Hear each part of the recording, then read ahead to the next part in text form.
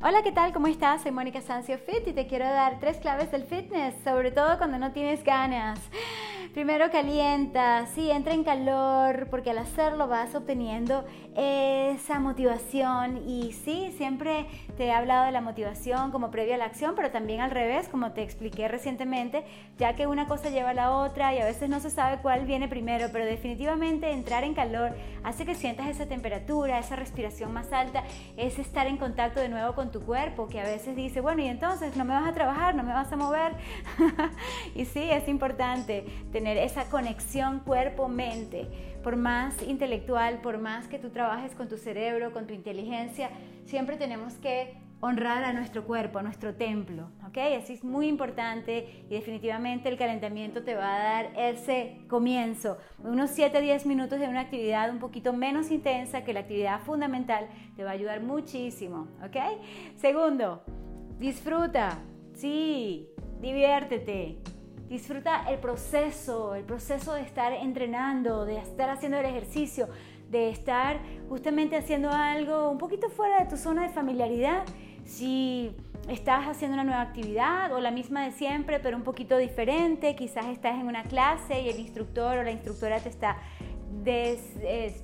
pidiendo que hagas otro ejercicio. Yo qué sé, puede ser con una rutina que ves en un video, como las mías. Quizás estás haciendo un ejercicio porque te acordaste que tenías que hacerlo, o estás corriendo un maratón y estás, por ende, entrenándote, caminando, trotando, me imagino.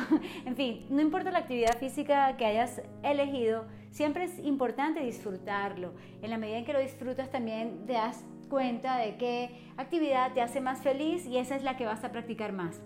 Y número 3, siempre exígete un poco más.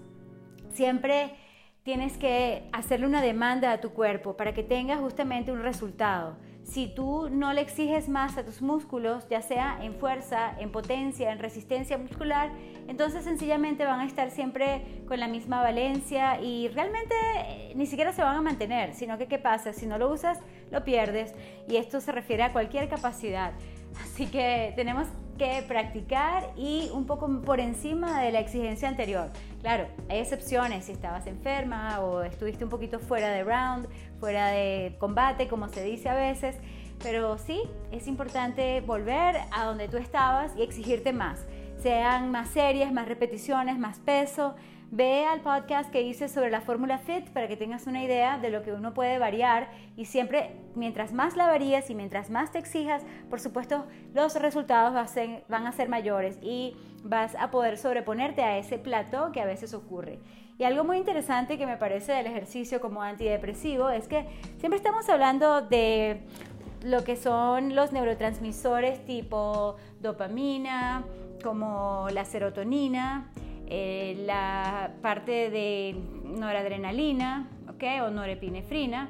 Sin embargo, hay unos neurotransmisores que son muy interesantes para prevenir la depresión, y esto salió en un estudio que hicieron en la Universidad de California en Davis, UC Davis, que justamente dice que el ejercicio intenso aumenta los niveles de 2 neurotransmisores, el glutamato y el ácido gamma-aminobutírico, el GABA, que son responsables por la mensajería interna entre las neuronas, ¿sabes? En el cerebro, esa mensajería química. Entonces, ¿qué pasa? Bueno, algo interesantísimo desde el punto de vista metabólico, que básicamente yo creo que sabiendo esto, ¿por qué estamos recetando antidepresivos?